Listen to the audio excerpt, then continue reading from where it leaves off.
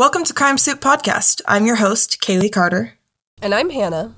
And this week we'll be discussing the 1974 attempted massacre of the Williams family in rural Florida and the evidence that convicted an 18-year-old young man. This is the story of the Williams family from Hawthorne, Florida.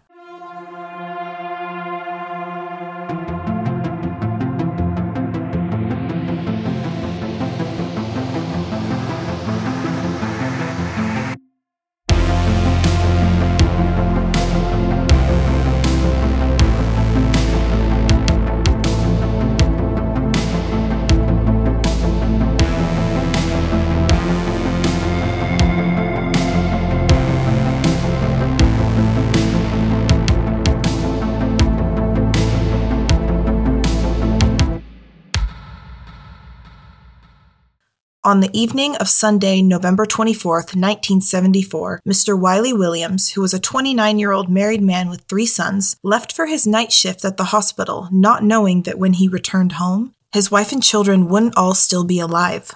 Wiley and his 27-year-old wife, Anna Louise Williams, born Anna Louise Peppers, were a young black couple that lived in Hawthorne, Florida with their 3 sons, Wiley Jr., age 10, Harold, age 9, and Andrew, age 7. Wiley and Anna had only lived in this particular home for the past 9 years, but they both grew up in the area. In fact, Anna's mother lived just across the road. Anna had given birth to their oldest son, Wiley Jr., in April 1964, when she was just 16 years old, before she and Wiley Sr. got married 6 months later. They had 3 sons in 3 short years, and Wiley Sr. worked 2 jobs to support his family. It wasn't easy. Most days he worked from 8:30 in the morning until after 2 the following morning, only coming home with enough time to sleep before doing it all over again.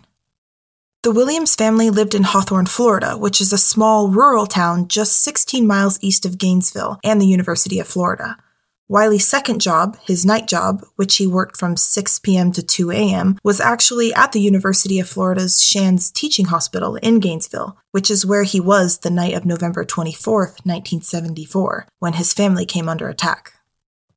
According to Mr. Williams, when he left for his night shift at the hospital that Sunday evening, his family was happy and healthy, and the doors were locked behind him.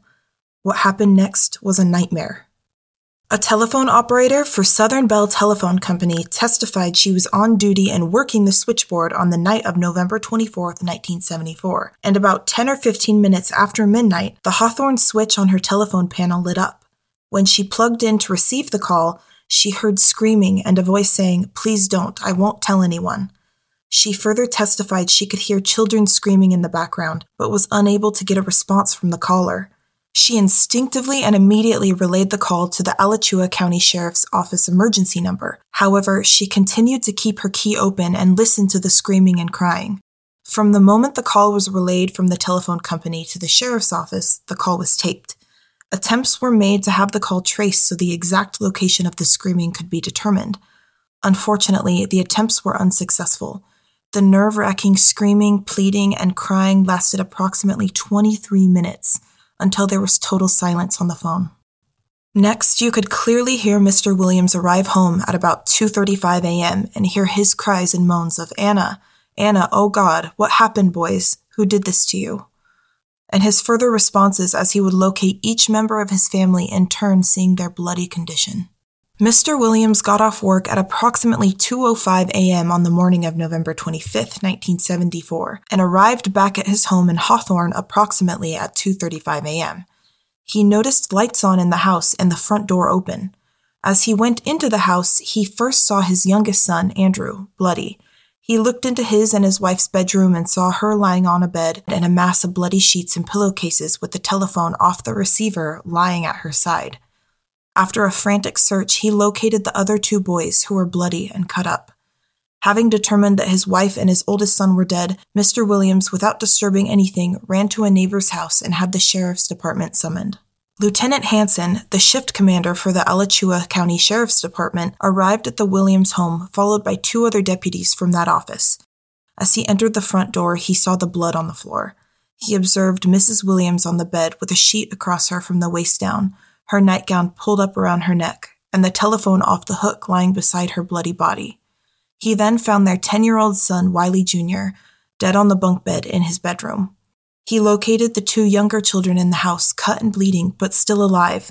The scene was secured by the crime scene investigator, and the criminal investigation commenced immediately. Blood was observed on the ground from the front door out to the fence some 33 feet away, apparently left there by Wiley Jr., as his assailant chased him out of the house and dragged him back inside. Harold and Andrew were given first aid at the scene and taken to the Alachua General Hospital for treatment. A neighbor, Mr. Boyer, testified that on the evening of November 24th, he watched a television program and some news and went into his bedroom. This neighbor lived about 100 feet away from the Williams house. After being in his bedroom for some time, he heard children screaming, which, according to his testimony, was back around the Williams house. He looked out and saw lights on in the house and the front door open. The screaming continued. The oldest boy, whom he recognized as Wiley Jr., ran out the front door hollering and screaming, being chased by a larger boy, whom he did not recognize. The larger boy dragged the Williams boy back into the house. He continued to hear screaming from the Williams home, but for whatever reason, he did not investigate to determine the cause.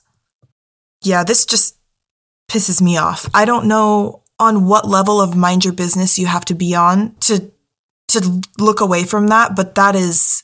because that could have changed everything. Like, they might have all still been alive at that point. The police are listening to this, and they're desperately trying to trace the call and figure out where this is happening. If Mr. Boyer, their neighbor, had just called in and said, yeah, it's the Williams house, this all could have been resolved 50 years ago. And I get it to some degree, not wanting to draw attention to the police. You don't want the police in your neighborhood. I totally get that. And I guess hindsight is 20/20, but yeah, it's really frustrating to see this and be like, why didn't you just call? It's frustrating to know in hindsight what was happening and that the police probably could have helped. But yeah, it also makes me wonder if this was a common thing, because I have had neighbors in the past where they're very loud at late hours, and for the most part, I try to ignore them because they do it so often. I have no idea if that's what was happening here, if he's just like... because, there were 3 boys aged 10, 9, and 7, so I'm sure there was actually probably a lot of rambunctiousness, I guess. Yeah, I would say that. The boy running out the yard and getting dragged back in, I guess you could maybe mistake that as just the boys are up really late when they shouldn't be, and they're messing around, they're roughhousing. But I feel like the difference between someone screaming for their life and someone screaming just because they're playing or wrestling with their brother would be different. I hate to say it, but a woman would know immediately. A woman would know immediately. That something was wrong. Yeah. I just feel like you'd be able to hear the difference in the screams, especially so late at night, because it was a little after midnight, right? Like, it would be weird for the boys to be up that late anyway, like, even if they did stay up later. And I'm assuming it was probably a school night. No, because it was November 24th, so it was probably Thanksgiving. Well, it was a Sunday night going into Monday, so it wouldn't have been Thanksgiving. No. They would have had school the next day, and actually, I reached out to some of the people who remember this crime, and I had a woman... I won't name her, I think she wants to stay anonymous, but she messaged me and said that she was in Wiley Jr.'s elementary school class. They were in 5th grade together, and she still remembers, and it still haunts her because she was friends with Wiley Jr., and she remembers being in school and them saying, like, he's not coming back. And she described him as being a very quiet and very smart young boy, not someone who, like, stirs up a bunch of trouble, Harold Williams was seen at the Alachua General Hospital by Dr. Summerlin at about 4:30 a.m., who described his condition as critical. His body had 32 stab wounds from top to bottom. He had suffered acute blood loss, one of the stab wounds being in the heart and one penetrating the stomach, liver, and diaphragm. Open chest surgery was required for repair of the 3/4-inch wound in the right ventricle of his heart. The wounds to his stomach were repaired. In the course of the medical procedures, he suffered cardiac arrest, requiring heart massage to restore the heartbeat. Have you ever heard of that? Have you ever heard of a heart massage? I've literally never heard of a heart massage. I don't know what that is. I imagine it's like the zzz things. What are they called? The defibrillator? Yeah, the defibrillator. That's what I thought of, and I was like, why would they call it heart massage? But maybe I just don't know what the heck that is. I wonder if maybe they're using an old-timey word. I'm going to look it up really quick. Okay. Yeah, but it sounds like so Harold is the 9-year-old. He's the second oldest son, and he's in critical condition. He's been stabbed 32 times and obviously has lost a lot of blood, and to the point where one of the stab wounds, which is a 3/4 inch wound in his heart, has stopped his heart completely, so they're having to revive him. That's how bad his condition is. Okay, a cardiac massage is cardiopulmonary resuscitation, so that can be like chest compressions or the defibrillator, artificial ventilation. Okay. Yeah. But yeah, so they revived him. The youngest son, 7-year-old Andrew Williams, had 2 stab wounds in his chest, one of which caused a collapsed lung. He had several lacerations on his face, lacerations on his left thigh, lacerations on the left knee, and a laceration to the right side of his chest. The body of 10-year-old Wiley Williams Jr. contained only 2 wounds, one on the left side of his chest, which passed through his heart and into his liver, and one in his abdomen near the belly button. He had bled to death from the heart wound. Wounds on the body of 27-year-old Anna Williams were described as too numerous to count. She had at least 15 wounds in the left breast, which were described as slash wounds, causing it to nearly be severed. There were wounds literally all over her body, and they were made by 2 different knives, one a smaller knife approximately 1/4 inch wide, and one inflicting wounds 3/4 of an inch wide and approximately 6 inches long. Her official cause of death was hemorrhaging from the numerous stab wounds she received. Okay, I want to talk about the different wounds that the bodies received. I know it's really gory, but there is, I think, really important information to be assessed, because based on what happened to them and the violence that they received, I think it tells you a little bit about what the intentions of the perpetrator were, maybe who the main targets were. Yeah, whoever killed Anna was angry. Like, this is overkill. 2 different knives, and how they couldn't even count the stab wounds because they... Yeah, so I think the main assumption, and I agree with it, you can let me know if you disagree, but I think Anna, the mother, was the main target of this attack. I agree with that. And the very excessive violence directed specifically at her heart, at the left side of her chest, seems very purposeful. I don't know if there's like a symbolic meaning behind it.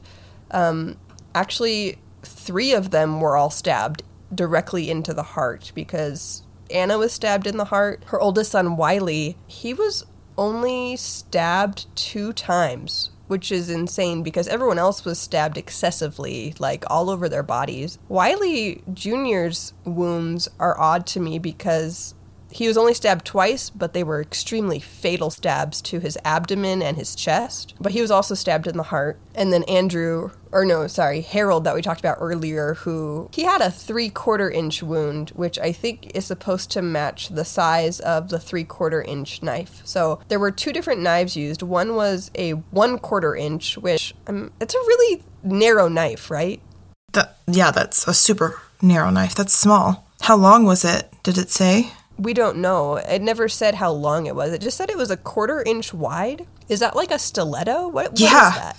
Like measuring that on my finger, that's like a freaking ice pick, not a knife. Yeah. That one really confuses me, and I don't know how to interpret it. And I don't think they recovered that knife. I don't think any of the murder weapons were recovered. So I'm just trying to figure out what that even was, and I'm sure someone smarter than me is like, obviously it's this, Hannah. Okay, well, I actually have a question. So it seems all of the boys were stabbed with the 6-inch long knife, the larger knife, right? But not the smaller knife? Or we don't know for sure. Harold said that I'm trying to figure it out. I don't think we know for sure. I know that Harold, the wound in his heart was the 3/4 inch wound, so that's the 6-inch long knife. It doesn't say what was used on Wiley or Andrew. And then they know for a fact that Anna was stabbed with 2 different knives. Well, the only reason I ask or think it might be relevant in any way is because if the main target of this attack was Anna and they brought the smaller knife basically to torture her, like not to kill her yet, but to threaten her or something. To threaten her, or just make it the killing drawn out as long as drawn out as possible. So it was miserable for her. So they stabbed her with the small knife first, and then they were going to kill her, make it fatal with the larger knife. If for whatever reason, that seems really sadistic, but I mean, the killing was really sadistic in every way, like all of it was. And so if all the boys were stabbed with the larger knife, I guess in my brain it would say, okay, they were trying to kill the boys just to kill them, get them out of the way. And then the real target was Anna, which was torture and then to eventually murder her. Yeah. No, I think the assumption by police, and I can't remember if I read this somewhere, but I believe the boys were all sleeping, because obviously it was like between midnight and 1 a.m. So it sounds like someone either broke in or was let in. I don't know if it was someone that she knew, right? Somehow a man gets into the house, and I believe the kids awoke because they heard the struggle from their mom. They heard their mom arguing or screaming and fighting someone. And I think they woke up, and then essentially just a massive attack happened where suddenly the perpetrator doesn't have just one victim. He's got an adult and 3 medium-sized children, you know? Because, I mean, a 10-year-old, that's a child, but it's still a child that could fight you. You know, Wiley might have been trying to defend his mom. Yeah, and I mean, Wiley ran out of the house. He was trying to get help. And actually, the neighbor, it doesn't say it here, but the neighbor that Wiley Sr. ran to was actually Anna's mother. Anna's mother lived across the street. But how close across the street is, I'm not sure, because this is a rural area. So I don't think it's like the suburbs where you've got a house just like a quick jaunt, like a 10-second walk across the street. It's probably like, you know, down the lane or whatever. I guess that would make sense. Your brain is in shock. You know that family will help and understand, and yeah. And here's the other thing that is actually really important to this case, and we don't know the answer to it. Nobody does, except the people who did it. There is some speculation that there was more than one perpetrator, possibly 2 perpetrators, but there's no evidence to back that up. There's so little evidence in this case that it's entirely possible, but it's pure speculation. The boys only described seeing one person in their house. Neither of the surviving boys, Harold or Andrew, described there being multiple men or multiple people. But it's possible that even if there were, they wouldn't have didn't see them anyway. Yeah. So we don't know, but the assumption is that there was only one, because only one specific man was seen, and we'll talk about him later. That's crazy, though, because, yeah, actually, now the more I think about it, the 2 different knives theory with 2 different people makes sense. But why did they kill Anna like that? Like, I don't understand why they were, like, that seems like a super violent, angry crime. I don't understand. Honestly, I think your original theory is the one that I feel the most drawn to, is that I think somebody broke in, Anna was the target, they were planning to probably sexually assault her and maybe beat her or torture her, and I don't know if they brought the knife, that small 1/4-inch knife, because they were planning on using it, or it might just be an everyday carry knife that they just had. Yeah. Like it could be a pocket knife. Yeah. Right? Because pocket knives, they have those tiny little blades. Yeah, that's true, yeah. It could just be something that they had on them. There's lots of people who, they just have a knife on them that they carry around for, like, this is farm area. You got to have a knife on you if you're, like, you know, what are they called? Like, cutting twine and stuff. I don't know, like, off of hay bales. Yeah, no, that makes perfect sense. And I completely forgot about for some reason in my brain, this really thin knife was long and thin, even though that makes no logical sense. It makes more logical sense that it was a little pocket knife. Yeah, so my theory is maybe that it was just someone was targeting Anna. They had a small knife on them. They were just being sadistic, and it sounds like she put up a fight and her sons woke up, and then the perpetrator probably was like, well, this little pocket knife isn't going to do the job anymore. I've got to kill all these witnesses. Went completely psycho. And so the 3/4-inch knife, Wiley Sr. later said that there was one missing from their kitchen.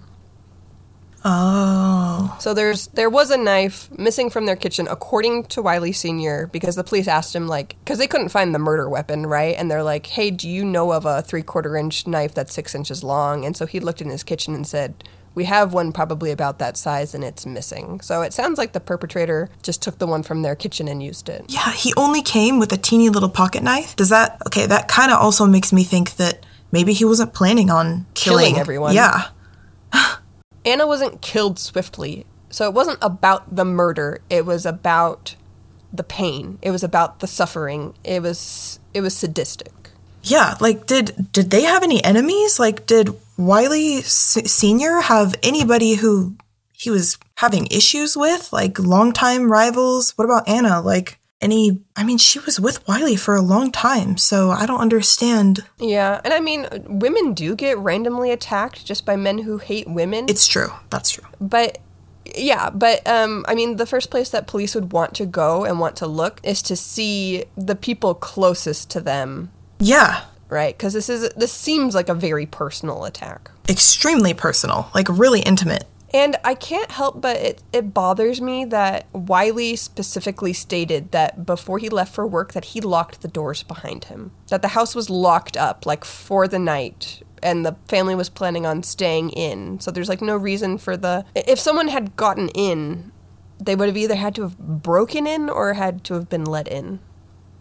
According to an article in the Naples Daily News from November 26, 1974, there looked to be a struggle. The furniture in the house was upset, and the bunk bed in the boys' room was thrown on top of one of the boys. It appears the boys were asleep when they heard their mother fighting. Most likely, the man probably killed the kids to keep from being identified. Because 9-year-old Harold Williams was in critical condition after being so viciously attacked, it was crucial for investigators to get as much information from him as possible in case he passed away. In sworn statements from Harold's doctor, Dr. Glenn Summerlin, Harold was in serious condition and probably wouldn't be able to testify in court, which is why Circuit Judge T.A. Yawn signed an order to preserve Harold's testimony. To prevent the failure of justice, the deposition of the youth could be taken, but only in the presence of the defendant, similar to trial conditions, and, at that time, any statements by the witness must be furnished by the defense as if it were a trial situation. Okay, I want to talk about this. So, Harold is their most,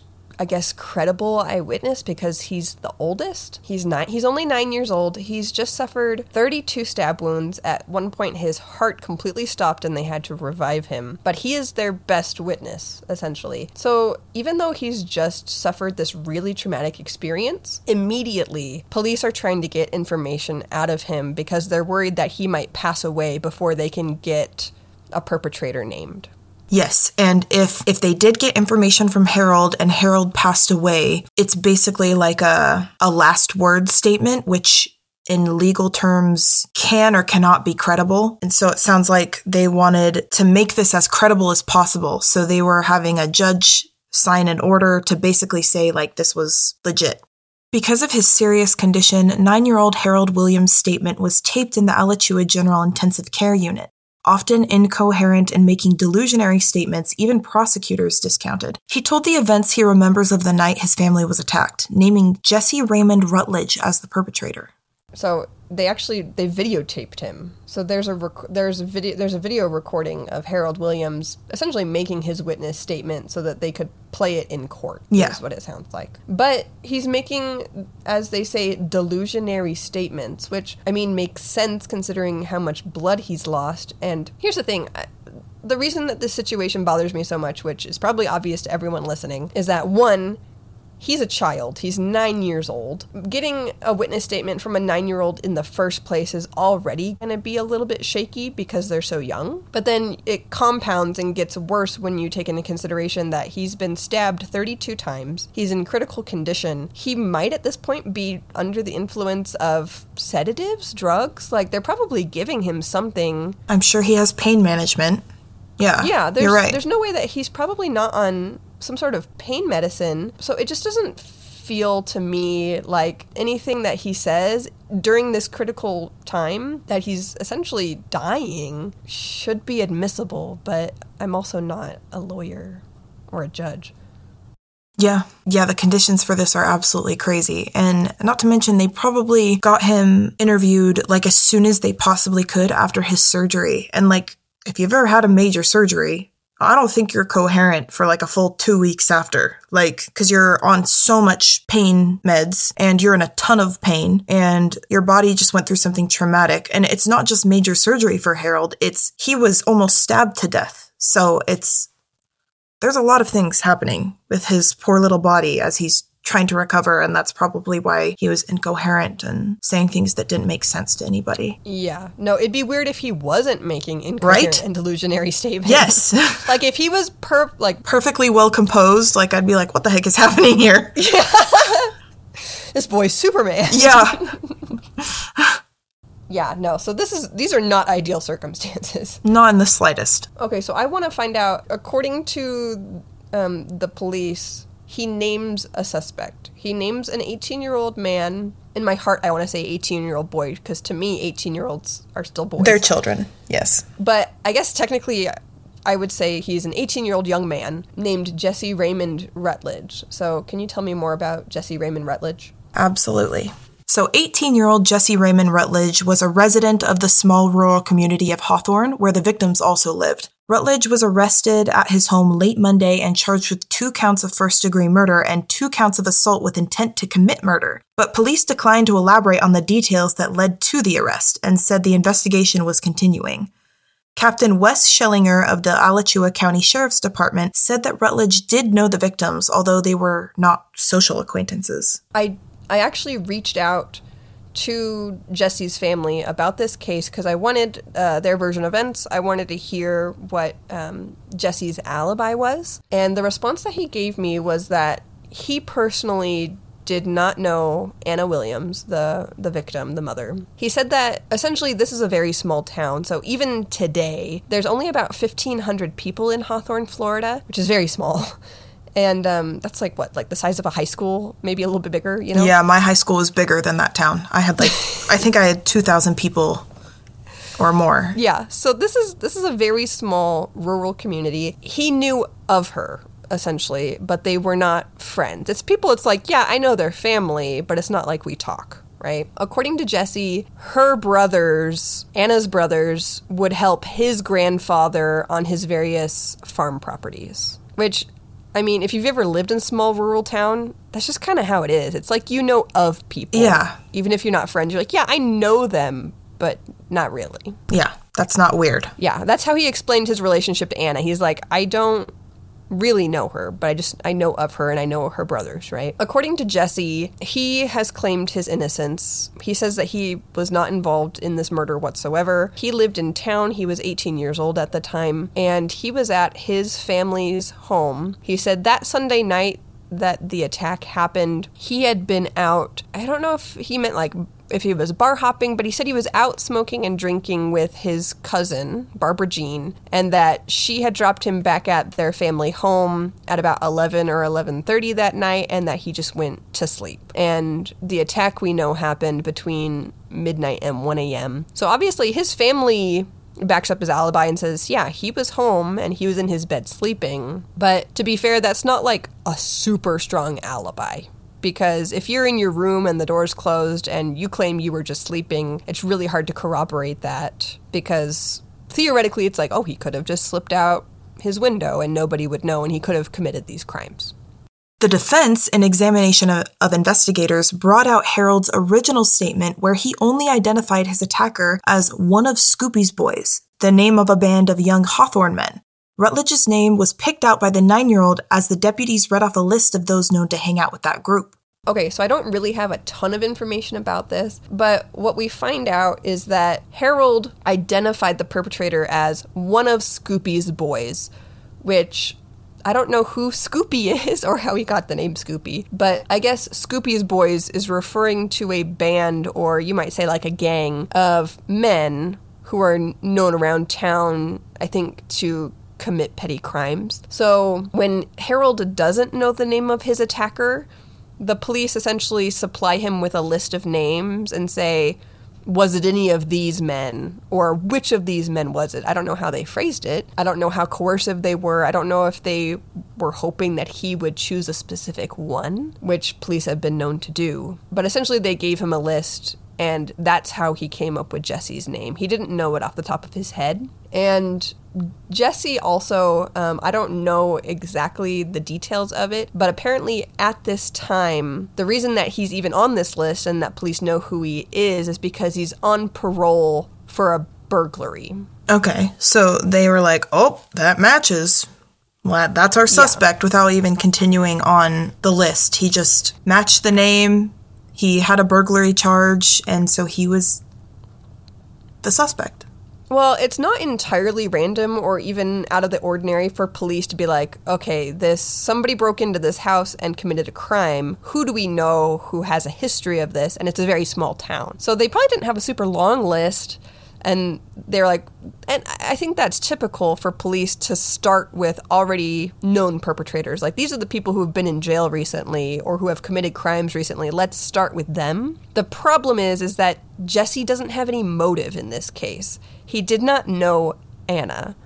He was not really familiar with her. And from what we said earlier, it looks like a very personal attack. It seems like someone really wanted her to not just die, but to suffer. And as far as we know, the house wasn't actually burgled. Like, nothing was taken. Exactly. So it doesn't match his past crimes. And it's a big jump from being a burglar to a sadistic killer. Exactly. That's what I wanted to say. I was like, burglars don't commit heinous murders just because. Like, that's not how this works. Like, somebody who's capable of, like, sexual assault or, like, domestic violence, to me, is capable of heinous murders like this, but not burglars. Like, Yeah, it's just two very different crimes. Yes. That makes me angry. Okay. We'll continue on so you can hear the rest of the story.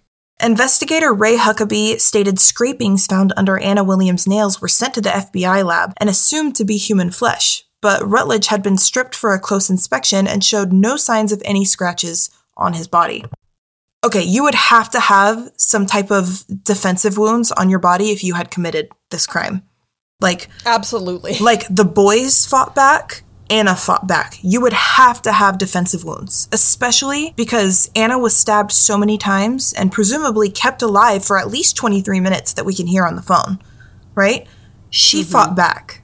Like, there would be defensive wounds undeniably without, especially since, like, Anna was potentially sexually assaulted. Like, yeah, for sure. So that makes no sense that Jesse doesn't have any defensive wounds on his body if he did it. He has absolutely nothing, which is why, as we get even further and we learn more, it makes no sense that he could have committed this crime. Because there would be something. At least something. Especially since he's arrested immediately. Like, this is less than 24 hours later. And there would be, like, no, like, he would have some traces of DNA left on his body, especially, you're right, in that short amount of time between the time this was committed and the time he was arrested. Like, I'm sure his room was searched. There would probably be blood or DNA in his room. Like, it was a bloody murder. Oh, my God. Okay, let's continue on. The state presented no other testimony except the videotape of Harold to put Rutledge at the scene, and Rutledge and his attorneys stated that he was with his family the night of the murders, which, again, as we said, isn't a super awesome defense or alibi, but it is what it is. Polygraph examinations administered to Jesse and came back inconclusive, but we all know that polygraph is kind of bunk science anyway, so it all comes back inconclusive. If I even hear that someone has passed, failed, or had an inconclusive polygraph examination, I just ignore it for the most part. Same. I'm like, cool. Like, to me, it just feels like someone, just handed me a bunch of junk science and was like, do you want to look at this? And I'm like, no, I don't. Absolutely not. Where's the real shit that I can look at? I just ignore it. Like, to me, it's not even worth taking into consideration. Yeah, I feel like, I bet you they knew that they're kind of shit science, but it helped sway public opinion in a huge way, I bet you, because it was just like, oh, a polygraph test. And nobody knows, like, random people don't know the ins and outs of polygraph science, right? And how it works or what that means. But we hear that it's a lie detector test and we automatically are like, oh, that's really, like, that's crazy. We have science to detect lies, and the general public just falls for it. So what also I was just thinking today actually about is that Jesse, he has every reason for this test to come back inconclusive, because not only is he young, like, he's only 18, so to me he's still like a young man or a boy. Some of the tactics that police use to try and trick you into, like, falsely confessing and things, he would have been a prime target for this. He would have been vulnerable to falsely confessing. What's insane is that he never does. He never falsely confesses. He maintains his innocence throughout all of this. The jury of 4 men and 8 women returned its verdict late Tuesday afternoon on November 4th, 1975, a year after the attack. After deliberating for about 5 hours, Jesse Raymond Rutledge was found guilty of 2 counts of first-degree murder and 2 counts of assault with intent to commit murder. So what evidence at all was he convicted on? Because this seems insane to me. So I'm assuming, since they didn't have DNA technology at this time, there was just a lot of dependence on circumstantial evidence, but even that is lacking, because Jesse had no connection to the family. He didn't even know Anna. We don't even know if they've ever talked or met, right? Basically, the entire prosecution was based on the testimony of Harold Williams and his testimony from his hospital bed.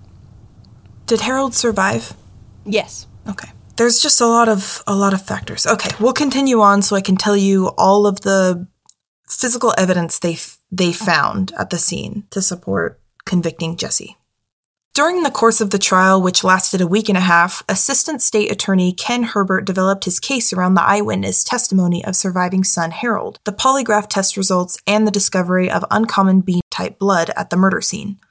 The prosecutor suggested the motive for the stabbings was sadistic, nothing else.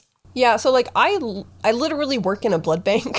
Oh, okay, well, professional on the case here. Well, no, I'm not a professional, but I'm just saying, I don't think we've ever run out of type B. We've run out of B negative, AB negative, but if he's just B positive, I would not call that a rare blood type. Okay, so right here on Google it says that about 10% of people belong to blood group B, making it one of the least common blood groups. Yes. If it was someone with O negative or AB negative, that would be much more of a smoking gun. This is it's rare, but not... And they didn't even have an exact blood, an exact blood profile for the blood found at the scene either, right? It was just B-type blood.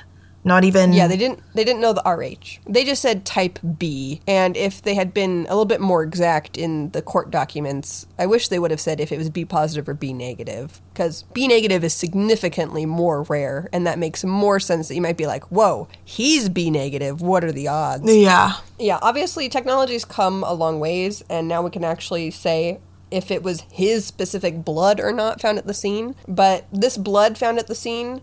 and the scrapings underneath Anna's fingernails, they have never been tested.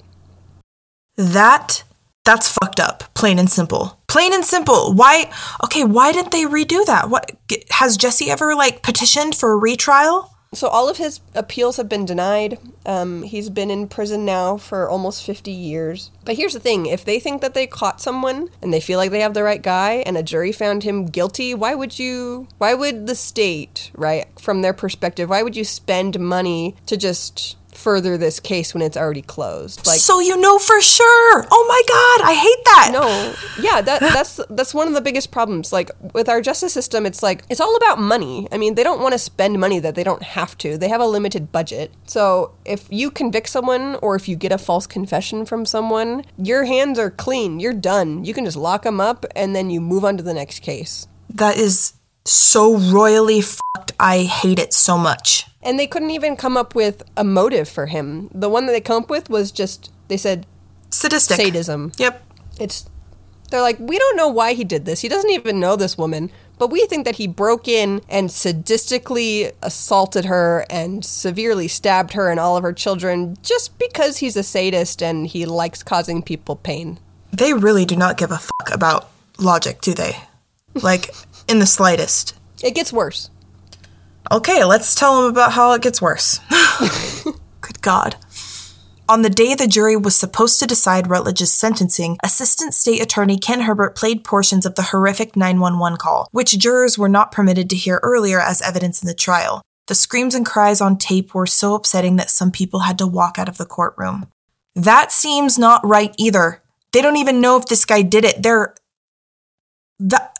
Who was Jesse's representation? Why were they not allowed to hear it, and then why did the judge allow it later, before the sentencing? I literally don't understand. Maybe a lawyer could explain this to me, but yeah, the 911 phone call was not permitted into evidence. They were not allowed to play it for the jury, but they were allowed to randomly just play it right before the jury is supposed to decide his sentencing. So obviously they hear this horrific phone call. It's very upsetting. It would be upsetting to anyone. And so, of course, as soon as they hear it, they're going to be unnecessarily put all of this horrible emotion onto Jesse, and it's going to affect his sentencing. Like, they have no evidence whatsoever that Jesse did it. None. Like, it's all circumstantial at best. Even the circumstances don't really point toward No, they don't line up and they don't make sense. So it seems like legally, for lack of a better term, legally that they allowed this. Like, they just couldn't bring it in as evidence, but they were allowed to play it in general as part of, like, their closing statement or something. Like, yeah, that is not okay. I mean, it was really smart on the prosecution's end because they want to just... Super. Yeah. They want to nail this coffin shut, and they're like, okay, and here we go. And that would do it. It worked. Yeah, that would obviously do it. 100%. After only 2 hours of deliberation, the jury recommended death by electric chair. Rutledge maintained his innocence throughout the entire trial and sentencing proceedings and sat motionless as the verdict was read. His state-appointed attorney felt that his client's conviction was lacking evidence, especially enough evidence to warrant the death penalty. There was also the completely unexplored possibility that a second person had taken part in the crime. Despite his best efforts, Jesse's defense attorney, James G. Fiber Jr., was unable to get his conviction overturned, but he was able to get 400 signatures from Hawthorne residents, urging the death penalty to be taken off the table. He argued that the description of the attacker given by Harold Williams more accurately fit a man named Charles Sonny Besant, whom Miss Williams had once complained beat and sexually assaulted her. He charged that Alachua County authorities were embarrassed by the killings and desperate to solve them because deputies listened helplessly to cries of terror during the attack and couldn't trace the call. This is really important. Yes. So earlier when we were talking about the attacks and how Jesse doesn't know Anna, it feels like a very personal attack. It seemed very targeted and very sadistic. It makes more sense that the person who did this was someone familiar to her and had a grudge against her, possibly even having a history of violence against her. And apparently there was a man named Charles Sonny Besant, whom Anna had previously reported to police for beating and sexually assaulting her. Why the hell didn't they look into that? Because again, they had Harold's testimony that it was Jesse. They had a man in custody, and to them that was good enough. And it worked. I mean, they got a jury to convict this man, and the case was closed. He was given a death sentence, and Charles Sonny Besant was never investigated. Even though the eyewitness account from Andrew and Harold both described a man with a mustache and a missing tooth, which is a very specific description, and it doesn't match Jesse. It actually matches Charles Sonny Besant, the man who has a history of violence toward the victim. Oh my fucking God. Oh my God. How do you trust the police to do fucking anything? Like, I feel like this was very straightforward if they had cared about the actual facts of the case rather than patching this up really quick to make themselves look good and do it in a really easy way, because Harold said a name and therefore this was a super easy case for them. And it just seems like the worst part of this is the timeline. So this all happened and Jesse was arrested all within 24 hours. Like, the crime was committed about midnight, so very beginning of the day. By the end of that day, that evening on Monday, Jesse was in handcuffs. Here's the other thing that bothers me. Okay, there's a lot of things that bother me, but the prosecution's argument doesn't make sense that just because it was Jesse's blood type found at the crime scene, because we already know that they stripped him down and he didn't have any wounds on his body. Exactly. How would you explain a man's blood being at a crime scene where would the blood come from? Where is it coming out of? Yep. He has no defensive wounds. They should be looking for someone who has a history of violence toward the victim, someone known to her, someone who would want to do this and had motive to do this, someone who currently has probably scratches and cuts all over his body, who has a mustache and a missing tooth and has probably fled town. But I'm not a police officer. I'm not a fucking professional, but sounds like I could be. This is so fucking sad. Jesse is still in prison, and he's been in prison for 50 years. He's been in there. He's my mom's age. He is now 66 years old? He was 18 years old when his whole life was taken away from him because the police found it convenient. In a rare move, in 1982, the Clemency Board asked the Parole Commission to reinvestigate Jesse Rutledge's conviction since Charles Sonny Besant had been identified so publicly as the probable killer. Prosecutor Kenneth Herbert said that the defense knew about Besant at the time of the trial, but didn't mention it to the jury. He also didn't deny that Besant might have been involved, saying it was entirely possible that Rutledge had an accomplice, noting that 7-year-old Andy Williams described an assailant with a mustache and a missing tooth, which did not describe Jesse Rutledge, so the boys may have seen two different men. One theory for motive by the prosecution was that Rutledge broke into the Williams home at a time he was on probation for breaking into another home, and possibly killed them to keep from jeopardizing his freedom. The reason that I don't think that this is what happened, because they're arguing that Jesse had a history of burglary, right? So they're like, okay, so maybe he killed these people because he broke into their home, and when they woke up, he had to kill them. If you're burglarizing someone's home, you don't kill someone like this. No. In 1983, Florida Governor Bob Graham commuted Jesse Rutledge's death sentence to life imprisonment. The sparse news reports indicate that the governor may have been influenced by the possibility that another man, Charles Sonny Besant, more closely matched the description of the suspect. The victim had previously complained that Besant had beaten and sexually assaulted her, although it is not absolutely certain when the information about Rutledge's innocence emerged. Two attorneys who represented Rutledge believed that the evidence about Besant's possible involvement was known at the time of the trial. Currently, Jesse Raymond Rutledge has been incarcerated for almost 50 years. Both of his parents have since passed away. Wiley Williams Sr. joined his wife and son in death in 2016, but as distant as 1974 may seem today, the small town of Hawthorne, Florida still carries the sorrow of this crime every day.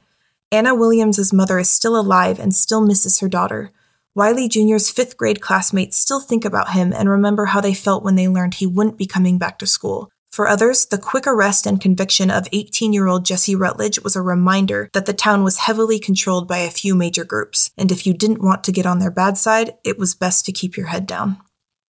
Jesse's family still holds out hope that one day he can be exonerated and return home.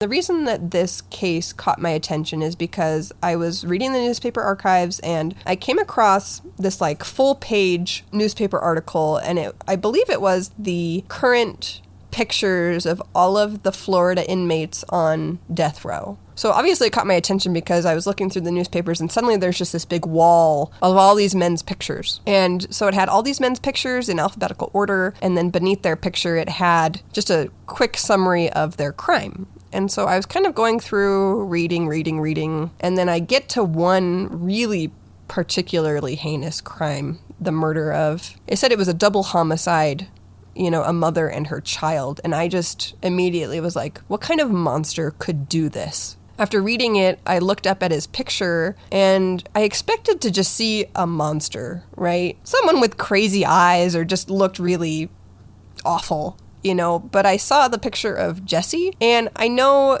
you can't tell from looking at someone if they're a monster or not. You can't tell by looking at someone if they're a sociopath or if they're capable of murder. And I know that, and I'm not arguing that. But I looked at his picture, and he just had the saddest looking eyes. He just looked like a broken man. And it intrigued me enough that I felt like I needed to learn more about the case. So I was like, how did this happen? What led to this crime, right? How did Jesse know them? Why did he do this to them? And so when I started to read the court documents, when I started to read the newspaper articles, I got about halfway through and none of the evidence was stacking up. I think this man is innocent. And so I did everything I could to try and look him up, see if, was he ever exonerated? Did the charges ever get dropped? Because to me, after looking at all of the facts of the case, it seemed very obvious that this was a miscarriage of justice. And so I reached out to him. I found him in the prison system, and I emailed him, and I didn't get a response, and I kind of forgot about it for a while. But this last week, it kept bothering me, and I felt like I needed to pursue it more. And I reached out to his hometown. I made a post on his local Facebook group to see if anyone had any information, if anyone remembered the crime, and it turns out that everyone remembers this crime. It has left a huge gaping hole in this community. A lot of people were affected. A lot of families are still grieving the loss of, the Williams family, and it's caused a lot of pain. But in addition to that pain, we also have the pain of Jesse's family, who they believe he's innocent. He's maintained his innocence, and I wanted to try and help them in any way that I could. And the only way I knew of doing that would be potentially the Innocence Project. So anyone unfamiliar with the Innocence Project, cases like Jesse's are a perfect example of eligible cases where there is DNA evidence that has never been tested that could possibly exonerate someone. And we know from this case that there was blood and there were fingernail scrapings. So Jesse's case would be eligible. So this past week, I filled out an application and I wrote a letter and I mailed it off to the Innocence Project. And right now, it's probably just still in transit, but we will probably do an updated episode if and when we hear back from them. My hope is that they can help Jesse, that DNA can get tested, and we can finally get him exonerated, assuming that he is innocent, or if he's not, we'll know the truth. Crime Soup listeners, please sign the Change.org petition organized by Jesse's nephew. We're going to link it in the description and on social media. Also, Hannah wrote a letter to the governor of Florida to petition him to exonerate Jesse. If you feel so inclined to do the same, I'm sure Jesse's family would appreciate it. As always, thank you for tuning in to this week's episode. Be sure to follow us on social media and let us know your thoughts on this case. You can find us on Instagram and Twitter at crime_soup and on TikTok at Crime Soup Podcast. Tune in next Tuesday for your next helping of delicious crime soup. Bon appetit!